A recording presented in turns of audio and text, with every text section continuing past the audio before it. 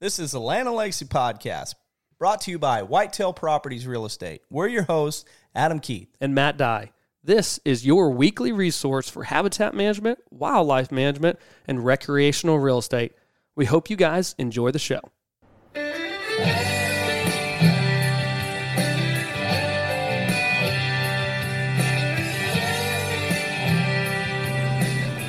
Alrighty, guys, welcome back to another Land and Legacy podcast. We've got a good one for you this week, and we're talking specifically management in the South with Alan Summerford, consultant for Land and Legacy, and some of his recent consulting trips that he's done, and basically taking the high points out of those. What were the problems? What were the solutions? How are you setting them up to move and get better down the road? Before we jump into that podcast, though, want to make sure that everyone is aware of a whitetail workshop weekend that we are hosting in conjunction with the Buffalo Nickel Lodge in western Kansas. Guys, this is a phenomenal 5-star lodge opportunity, fine dining. There's guest room up for 14 people in that lodge. So we're capping the event at 14 people.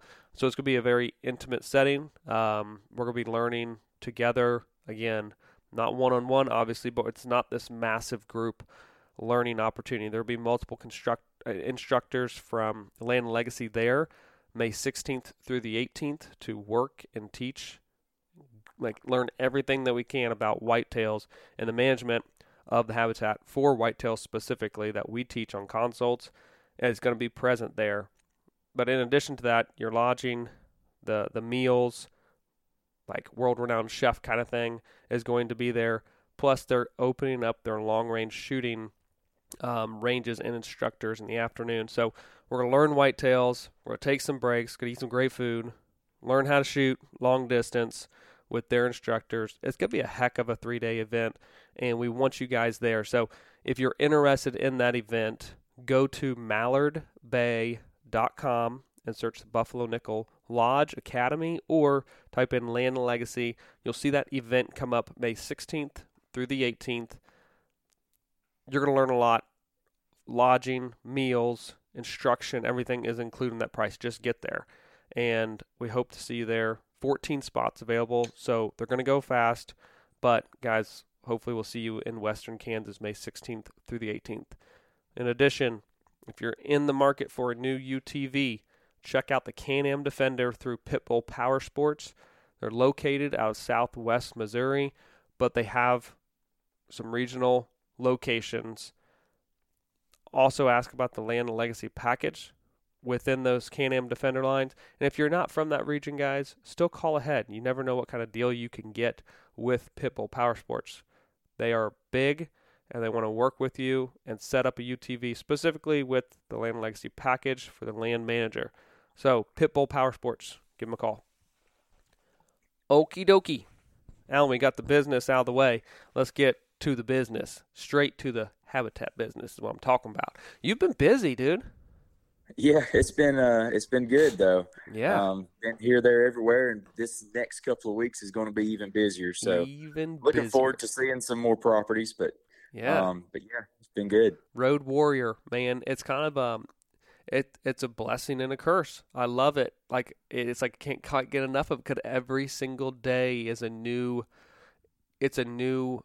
problem solution to find and work through within the habitat in regards to landowners' goals. And I absolutely love that challenge, because every property's got the different challenges. But similar to what Adam and I have done in the past is we want to take time and talk about what those challenges were that you came across, because at the end of the day, those people who are listening to this right now might find themselves in a very similar challenge. So if we can provide and present that problem, and then you talk about the solution, it's going to help them. And so, yes, generally speaking, you are concentrating your efforts throughout the Southeast U.S. That's Georgia, South Carolina, Alabama, Mississippi, Tennessee.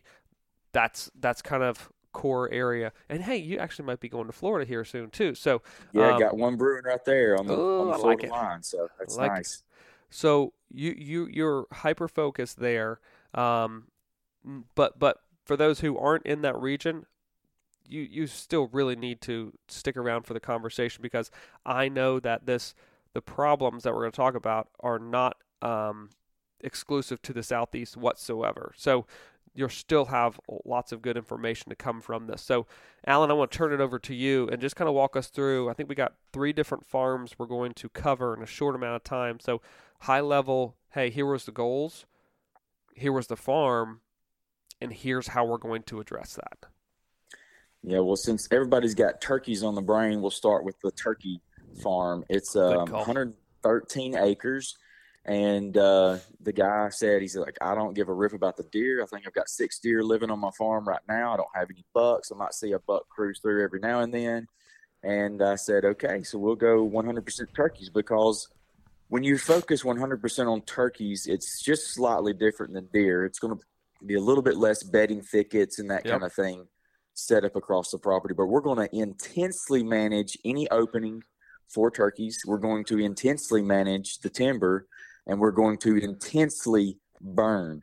So touring the property, I would say 80 acres of it was closed canopy timber.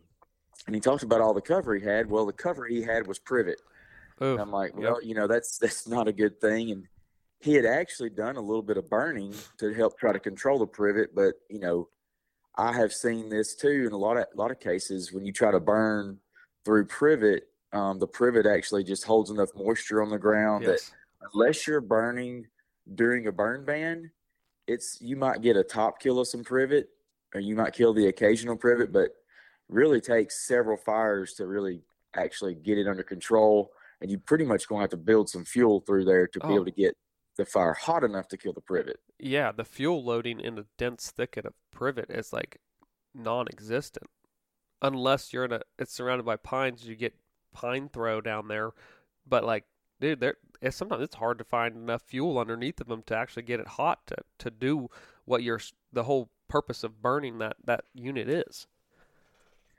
And so he knew he needed to get rid of the privet, but so he had taken a skid steer, and he's already gotten several chunks since I left the property opened up and done as far as the privet, which I told him, the best way to treat privet is in the fall. Yep. I like to take, especially if you got just a hedgerow of it down the edge of a field or something like that, where it's not really in the woods that much. If you just I do it on a windy day after a frost. I take my 4-wheeler sprayer and just go right down there and let the wind blow it into the privet so I can get good coverage all over the privet. And because sometimes they're big and tall, you can't reach them. Yep. And there's too many stems to go in there and try to hack and squirt or flush cut and treat. But you can do that, and man, it hammers the privet, and you really don't kill hardly any natives. Yes, if any at all, because it's post frost and the privet's still holding leaves. Well, real quick, what is that herbicide cocktail? Because I know someone's saying, "Oh, I could do that." But what do I spray? What do you spray on? Glyphosate. Okay. That's all I sprayed. That way you don't have any ground activity. If you use Remedy or something like that, if you got some big overstory oaks, there's potential chance in harming some oaks and stuff like that. But the glyphosate, everything else is dormant. It's literally only going to hurt what it touches a leaf that's actively growing. Yep. Good. So you've had good control over that, and he's starting to chip away at the privet and get that aspect of the woodland, closed canopy forest removed, and probably edges of those fields and openings too. Yep, exactly. And so then he's got, his species composition of timber was actually really, really good. Mm-hmm. It was oak and pine mix, and he'd had a forester come out there, and the forester said, look, there's really not any trees I can cut out here. Mm-hmm. He has the occasional trees that are big enough, but they're so scattered throughout the property that, it would just take a logger too much time to go and pick out the trees to put on a truck. And so very, very intense TSI was prescribed across the property in different stages. Some places it was more light TSI than medium TSI. And then even some places he had a south slope. It was really rocky, Yep. and the trees that were growing there, you could tell were older, Yep. but more kind of sprawling tops. And so we created savanna type habitat on that, or prescribed savanna type habitat on that part of the property. And it was, across the property, he's basically going to be taking out any sweet gum, poplar, pines, and I think a few hickory here or there. Sure. The rest of what was left is kind of like, your white oak and your mountain oak or chestnut oak for all the northern guys. And so like it was a pretty good composition, even leaving the occasional pine. He had some short leaf pine there. So like I told him, like any loblolly you want to take out, but leave the short leaf would be phenomenal. Mm-hmm. And so he had one section that he had actually done TSI on, and of course it was the best looking part of the whole entire farm. And but he had done 30% TSI. Yep.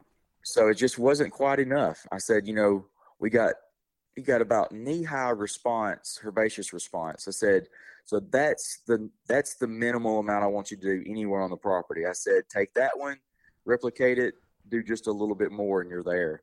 And so he's as soon as I left, he had got to work. He actually had a crew of guys that he has that actually comes out there and on their free time, and they actually take all the wood with them. So it's oh wow.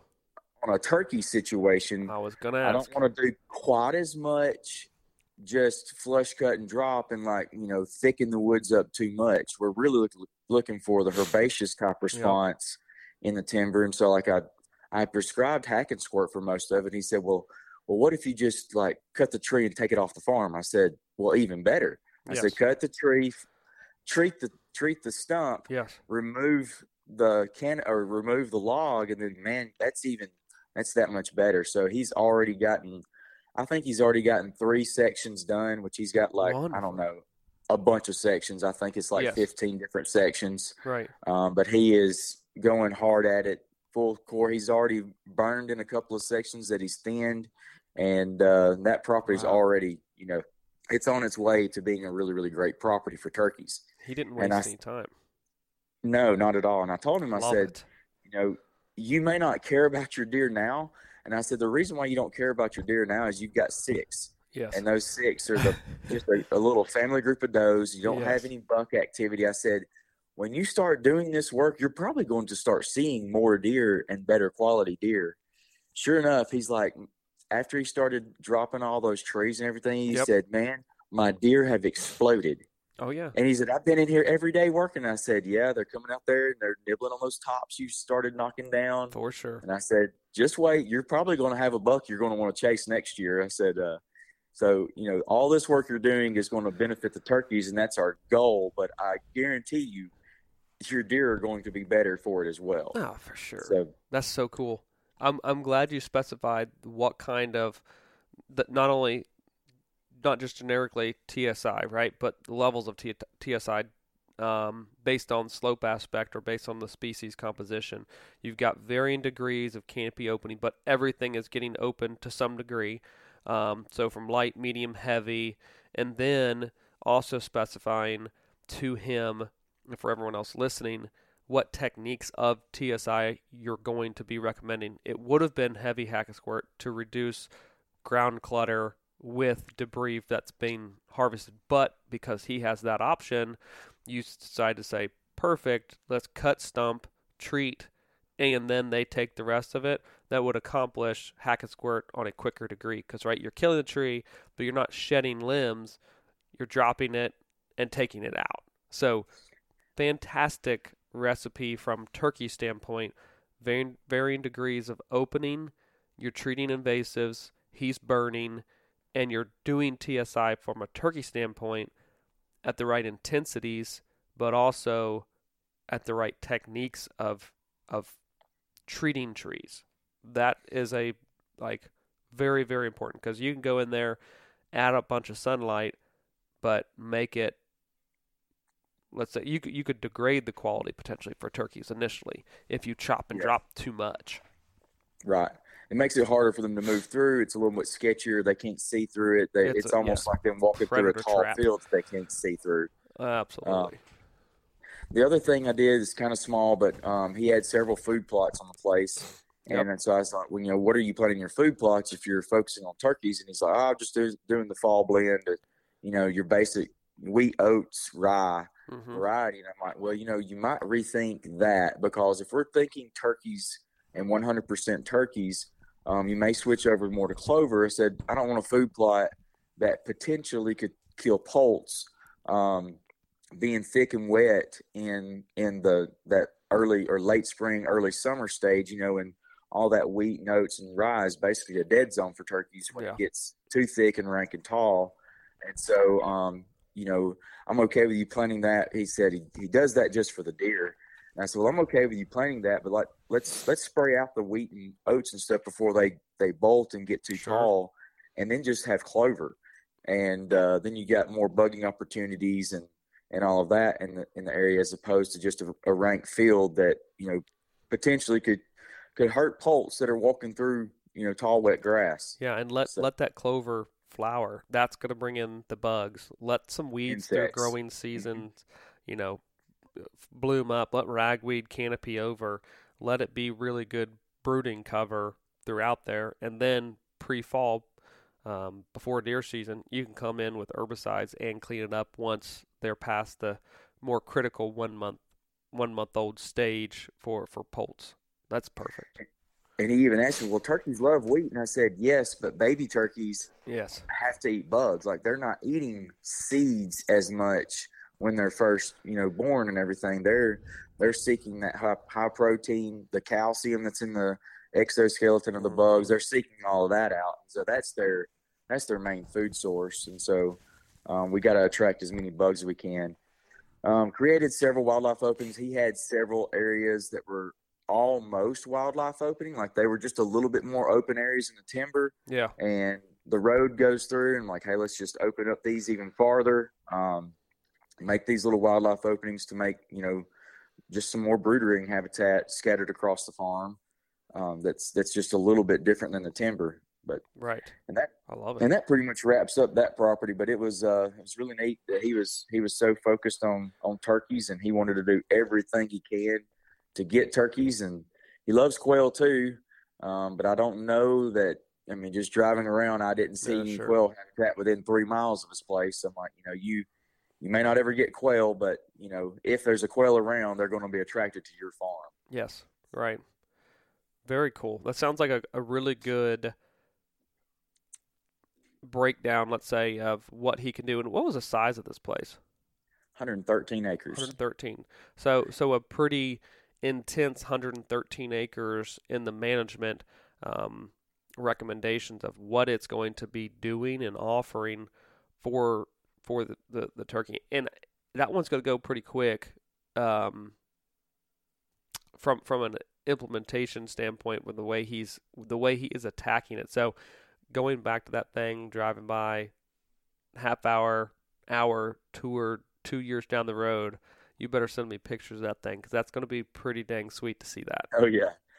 Well, the cool thing is his neighbors all have cattle around him, so that's going to even help his turkeys out as well too, because they're going to be hanging out in his timbered areas, but then brooding a lot out there in the neighboring cattle pastures. So he's got kind of the best of all worlds all the way around him, and then he's got some bigger older growth timber across the road up a hill, and he said that's where they always winter, isn't it, all the big timber. He said, but I do get turkeys coming in here, and he said they hang out right here in this one spot where I did the TSI, and I said, well, imagine that. Yes, no doubt.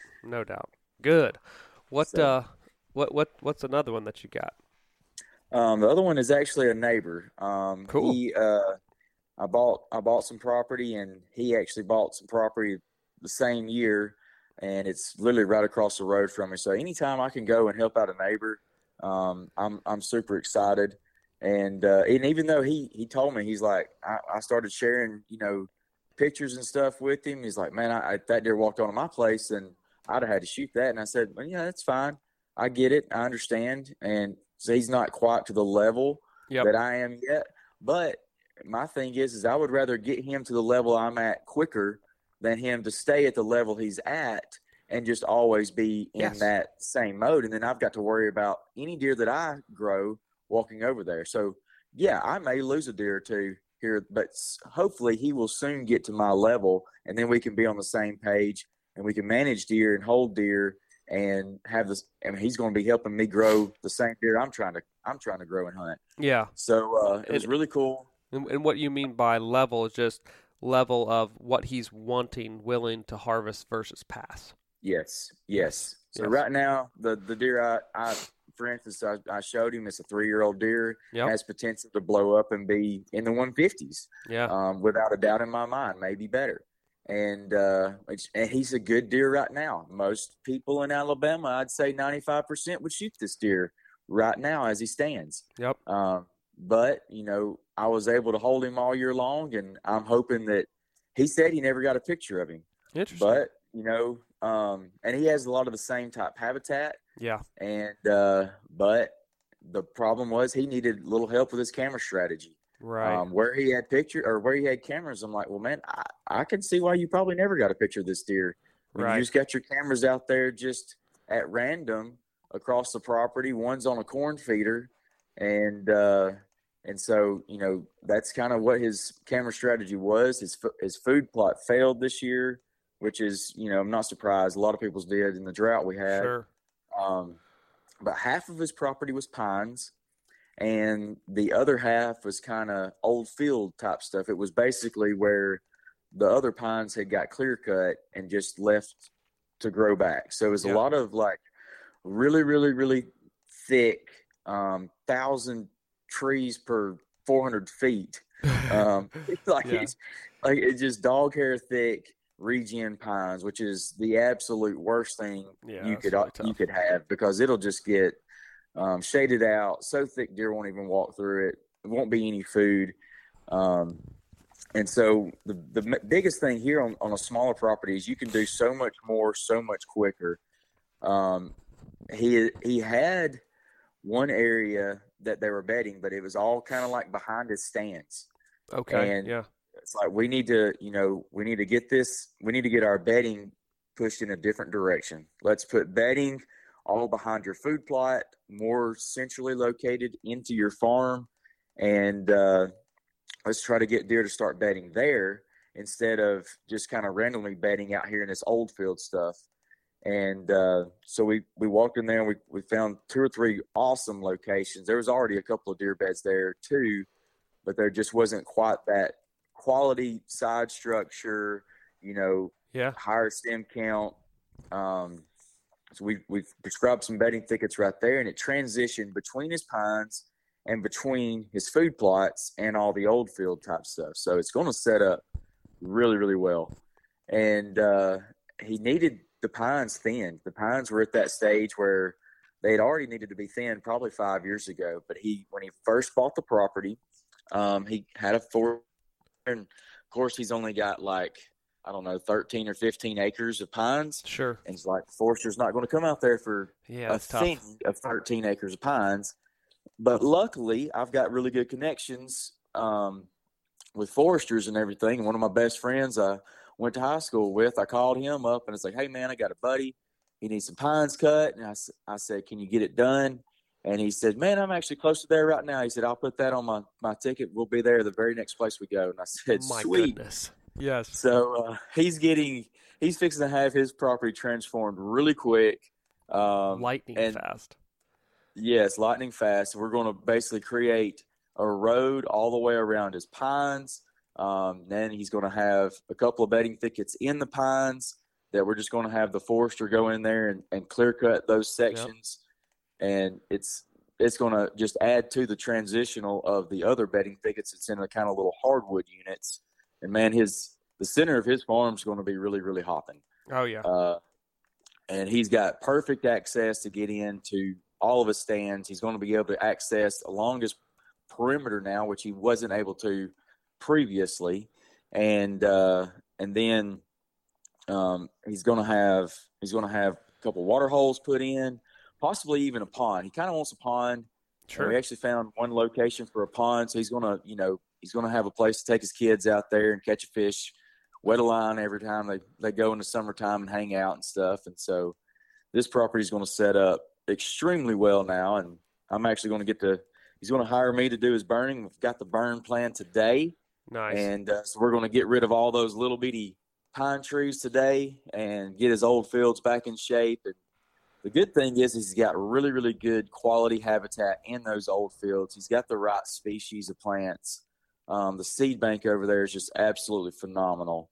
And so we get a couple burns in there. It's going to really, really stand out. I'm excited to see it. I love how sometimes small properties, you can go and make those transitions and those alterations quickly, and like you can address the whole thing, just knock it into shape so fast. And that's a value to small properties that a lot of people just completely overlook. Of big, they think big, I got to go more acreage is better. But really, it's like you could go smaller farm, more malleable habitat, or have the right plan and the right people to assist with the plan and get down the road and have a bigger impact than having a property of twice its size. That's the benefit of improved habitat versus just acreage that looks the same, doesn't offer anything of value. And then, you're pretty much, when it's right on those smaller properties, it's extremely good. Yeah. You can use your cameras, and I do this all the time with even big properties, but smaller properties especially. I kind of stay out of those smaller properties 100%. A little bit more, and then you hunt them when it's right, and you just let your cell cameras kind of do your work for you. Yep. You start recording historical data on those properties. Yes. So, you'll know exactly the week, almost to the day of when you need to hunt that property and where you need to hunt it. So I went over very, very strategically with this guy. You need to have trail camera and mock scrape right here. Yep. This is going to catch any deer transitioning from bedding. You need to have trail camera and mock scrape right here. This is going to catch any deer that's going to try to come into your food plot. He's going to come in right here. So you're going to know when he's in your transition, when he's in your food plot. You're going to know when the buck's on the property, and you run out there and make it happen. Yes. And so instead of just having a camera over some bait or even having a camera over a food plot, you can get lucky sometimes and catch the buck on a bigger food plot. But we're going to be 90% certain when that buck uses the plot, he's going to enter it right here. Yep. And use this scrape. It can be down to that level of degree if you manage appropriately. So it's not something for those listening that are like, yeah, that sounds like a dream scenario, but can it actually happen? It can, and it does if you do the work. Yeah. And he's going to get a little bit of the work done while the timber crew's there. So I've even talked with the forester. He's going to reach in there and grab some of the trees that we were just going to girdle. Right. And he's going to help us out a whole lot on our TSI. There's like a little strip of hardwoods all the way around his pines. So he's going to just reach in there and grab specific trees. And then all we got to do is just go in there and just manipulate a few trees. And we've got our bedding thickets, our TSI, our pines thinned, all in one fell swoop. Oof, and the property's going to be phenomenal by this time next year. So, man, that's great. I mean, that's really good. Awesome. Yeah, managing and thinking square foot opposed to acres and acres, it's really fun sometimes. I love flipping the brain over to being able to be that specific instead of, well, we have X amount of hundreds of acres that just need to be completely just like we're missing the ball so much that we just need to get this thing way back into shape. But when you have a 40 acre, 80 acre tract, like you can be very specific on what it is that you're shooting for, because of the workload, but because of just the detail that you can provide on that scale. And so that's really fun to see. He's going to enjoy that. Properties going from, up the tiers. If you're a smaller property, you can get to tier 4 really quick and for not that much money. And, correct. Y'all talked about how y'all's property's set up. Man, I don't think I have a single property that's any better than a 2. Mm-hmm.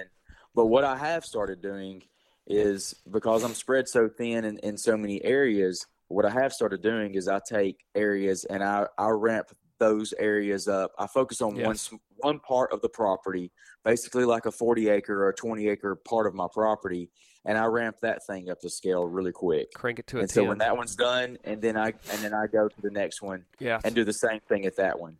Whereas they're all tier 2 across the board, but then you've got a couple of tier 4 areas on the property, and I just chip away at them that way. I just, instead of spreading yourself across the whole entire property, you may start focusing on an area and get that area up to speed, because you're going to see the quickest results from that area doing that. Yes. And then you don't get overwhelmed trying to do the whole entire property all at one time. That's exactly right. Exactly right. Nope, you're spot on. That's an option, and that's way, honestly, like in the schedule of work kind of things that we include in the plan. It's like sometimes that if the property fits that mold, we'll focus in and be like, start right here. Just hammer this out, then move on. So all in that design process is that implementation, let's say, side of things is broken down into that type of scale. So perfect. Now, what's interesting is like we're going to go from this property, which is talking about small scale, and the next farm is the complete opposite. It's a very large farm. But was this very large farm any different with regard to, I know they had a lot of good like manicured food plots, hunt strategy was pretty dialed, but beyond a food plot, habitat offering, was there much difference between the smaller one and the larger one? Very, very little. The biggest thing that the big property was lacking was quality bedding. They had planted. Let's talk about that real quick. 2,500 plus acres, right? We're talking from a size standpoint. So a very large chunk of ground, and people would be shocked to hear us say that it didn't have quality cover on the place. Like, there was probably a very small percentage. Let's say, what do you think? Less than 2% that you would have said, that's what we're looking for. Yeah, right. Maybe. I mean, I think some of that was accidental. That tree blew down. It was really, really not good. And that's, but like, I want people to like think about that of when we're talking about quality cover and it's that hard to find. I can understand that on a 40 or an 80, but we're talking about 2,500 acres where it's like you didn't hardly come across an area where you're like, okay, replicate this here. You guys did X, or tornado came through, or whatever. That just wasn't even present on that scale of a farm. But let's honestly say too that it's not like this farm though doesn't have a good age structure and that they aren't killing some quality deer. They are. Yeah. But they've recognized that it can be better. And like kudos to them 100%. Like, just because you have the acreage size working in your favor doesn't mean that the habitat is in check or offering all that it can be. There's still a lot of improvement, even though you might be harvesting, top end for an Alabama location to, like, someone else might outside in be like, well, you guys got it. Like, you're there. You're already there. Like, you have the size, you have the age structure, boom. But it's like, the habitat wasn't dialed enough to say that you're there. And that's really where you come in. But again, just everyone dreams about 2,500 acres and a good age structure. That's good, but like it can be better, and one of the lowest holes in the bucket for them, and in many places too, is just finding quality cover. Yeah, and what quality cover was there would probably not even be quality cover in the next 3 to 5 years. It would stage out as well. Lot of cedar thickets on the property, and that was the only quality cover that I could really find. And those areas were pretty good, but they were bigger and kind of vast and not really where you wanted deer to be bedding. You kind of had the access wasn't great to them, and stuff like that. But their access to their stands was so good. Like, I'm actually going to take the phrase that they use for their stand access and start implementing it in all my plans. They call them sneak trails, and that was really, I thought it was a cool term. Yeah. They'll take a little trail through some stuff, and like, you're hidden all the way to the stand, which is what we always preach all the time. You know, Yes. don't walk out into your food plot. And even they had some that weren't completely perfect. It could do just a little bit of tweaking, a little switch grass screen to make it that last little edge better. But they really did understand how to hunt, so that the hunting strategy wasn't so much what I was having to teach them. It was more like, hey, we've got to put bedding here. This is why this field right here is not doing all that great, because they're bedding so far away from it. Like, they're probably bedding half mile to a mile away. Ooh. Or just at random. Yes. And so, like, you're stacking a deer into this spot right here. They're going to be 50 yards away from your food plot. You're going to see them a lot more frequently in daylight hours. Absolutely.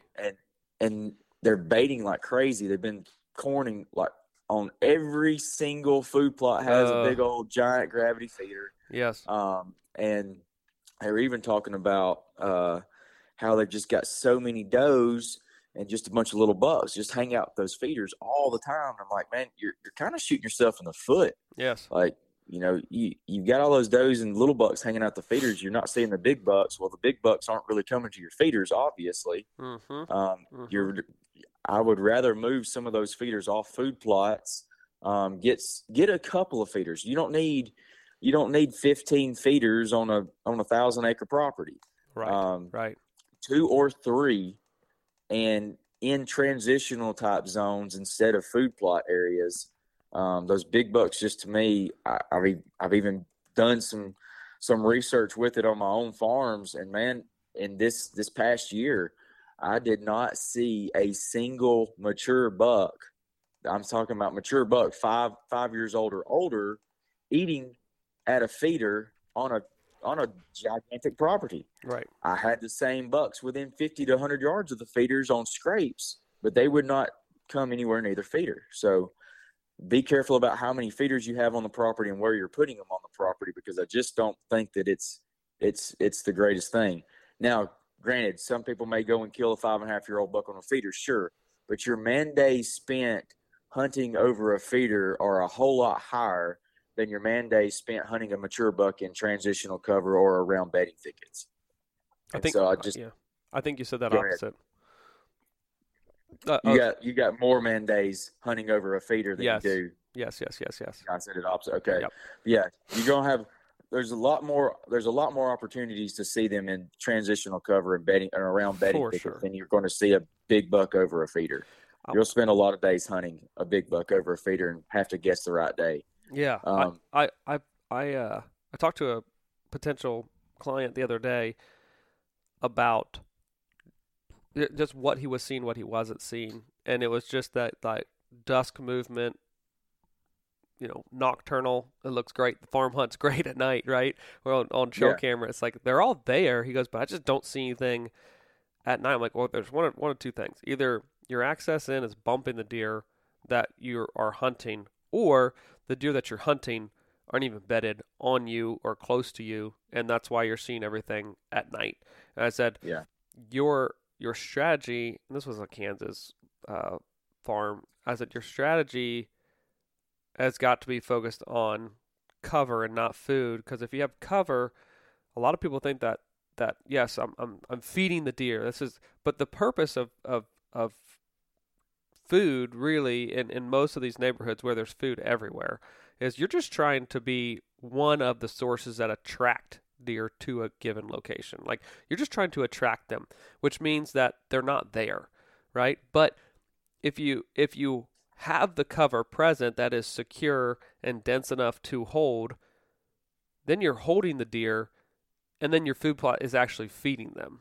But if the deer aren't bedded like close to you or in proximity, you're just trying to have food that attracts them. But the value becomes holding the deer in the cover, because no matter what, no matter the size of the farm, let's say, when it starts to crack daylight in the morning, deer are coming to you, to those dense pockets. And in the evening, they're already on you, and then they're leaving potentially from you to go elsewhere. So if you're going to be anything, be cover. Small property, right. medium property, large scale property. If you know where deer are bedding, that is the advantage. The advantage is not knowing where they're feeding. And that's not saying you have to hunt them in the bed. That just means I know where they're bedded at because I created cover that provides security, density, and everything for them. And I know where the food is, so I know where they're at, and I know where they're going. I can get in the middle.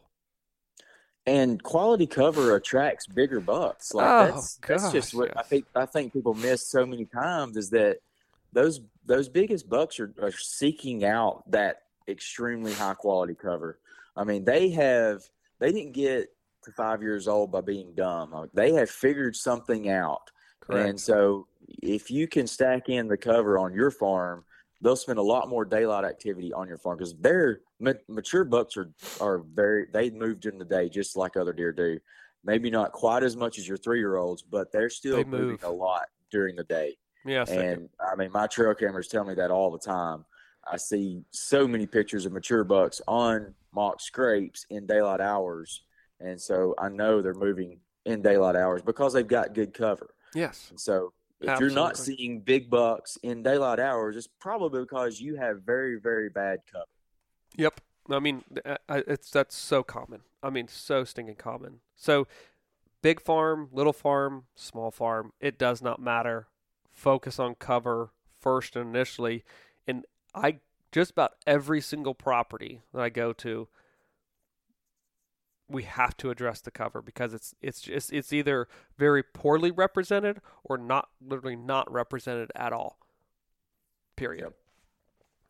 When what this property had that was, good cover is not going to be good for many more years, maybe 2 or 3 more years at best. And this property had a lot of different stages of that. So like there's a lot of cedar and ash on these areas. It's pretty much the only tree that'll grow down in that soil type. Right. And so kind of their old field areas, that's what's predominantly out there, is just a bunch of cedar and ash. And, if there's not frequent enough fire, then fire starts to where you can't even run through those cedars. That's it. And then he had some on his property, man. It was whole entire blocks of cedar trees that I could barely reach around. Wow. And it's like, man, now the work that you're going to have to do in those areas to get this back to where it probably would have been fields back a long time ago. Like that's what this historical index would have been, this would have been a prairie.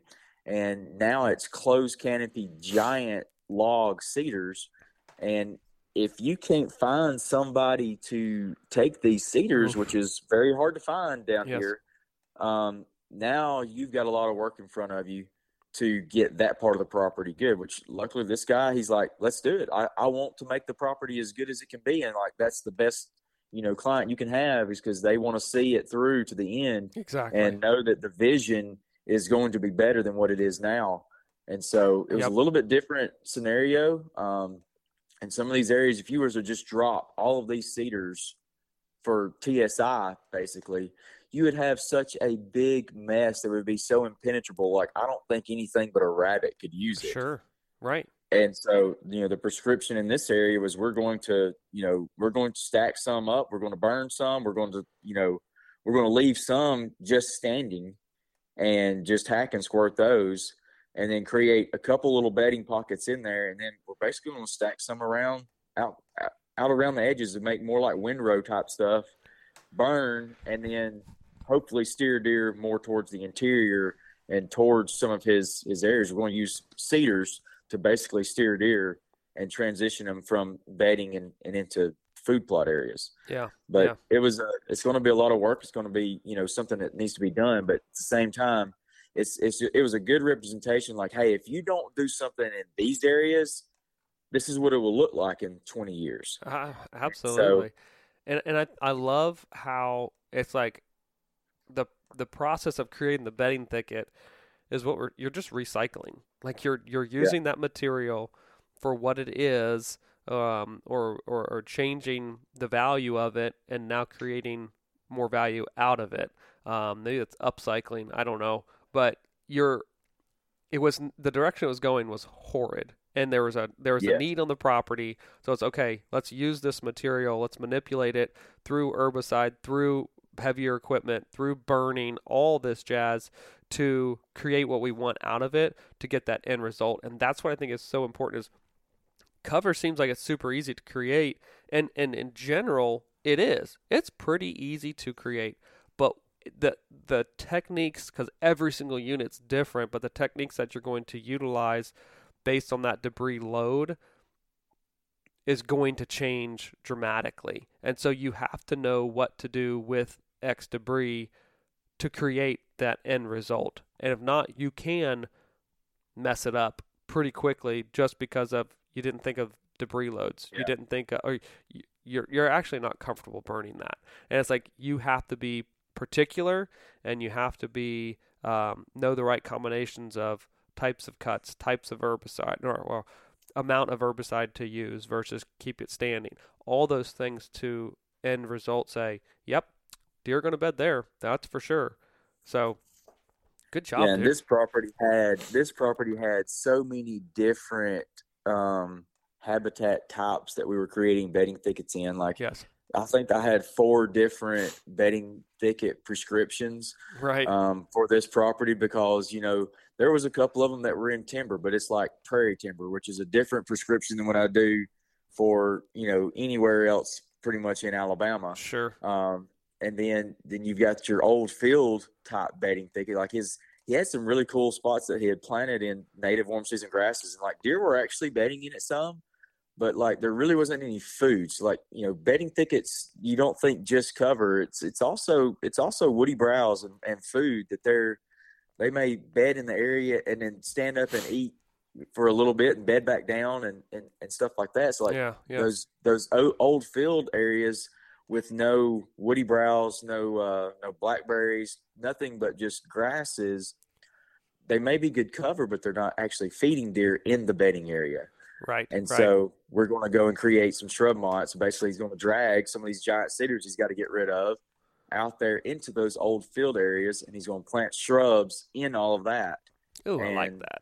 It's going to be dual purpose. Deer are going to probably bed around it some, but it's going to be mainly for his quail because he does have quail, and then lots of turkeys. So it's going to be woody escape cover for all of his upland species.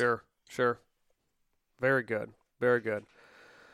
Well, dude, that sounds phenomenal.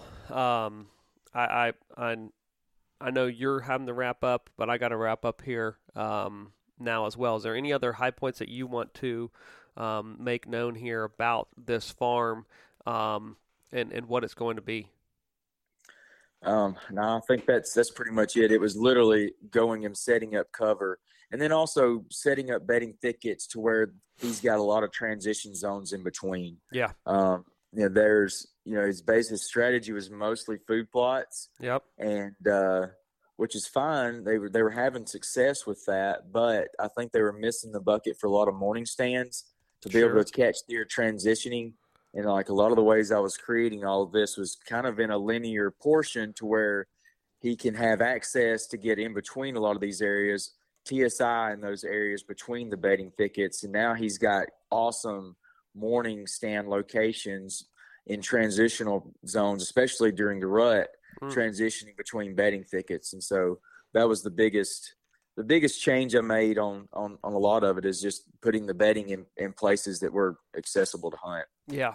Ooh, that's good stuff, dude. Really good stuff. We covered a lot in a little bit of time, but this is going to give people the idea of like, okay, these are the different scenarios. These are just some of the ways that we can address these problems, common problems, right? But what you do with all that material, the species, all of it matters. So, you have to be particular, you have to be specific, and you have to be very intentional about what it is you're doing to create that end result. But the idea and the problems are present almost everywhere, right? And, yes, and it's just pretty much everywhere. The specifics of what you do in those areas changes from farm to farm. So, dude, I think you did a great job. You're rocking and rolling with consulting. You're making the right recommendations. You're putting together plans that are digestible, that are practical, and that makes sense from a natural resource management standpoint. And I love that aspect of the work that you're doing, getting rave reviews from folks. And so, guys, Alan's the real deal. If you want, if you're interested and you are kind of southeast and you want to talk to Alan, let us know. Reach us at info@landandlegacy.tv. We'll get you guys in contact, and we just appreciate everyone listening. Alan, we appreciate your time this morning and sharing all that information, and reviewing some work that you've been on. You've got a busy couple of weeks coming up here, and so we'll have to have you on again here shortly to cover those projects because they're going to be pretty cool as well. So, man, appreciate your time. Go. I think you're burning today, aren't you? Yeah, doing a burn today. Sweet. I got 2 different properties. I burned for another client last week. I got one burn on my own property, so I'm trying to knock all the other guys out first, and I'm gonna get mine ready to go. So right, it's here. It's habitat season. It's consulting season. It's all kind of mixed together now. So very good. Sounds good, man. Well, we appreciate everyone listening, guys, and we'll catch you here next week.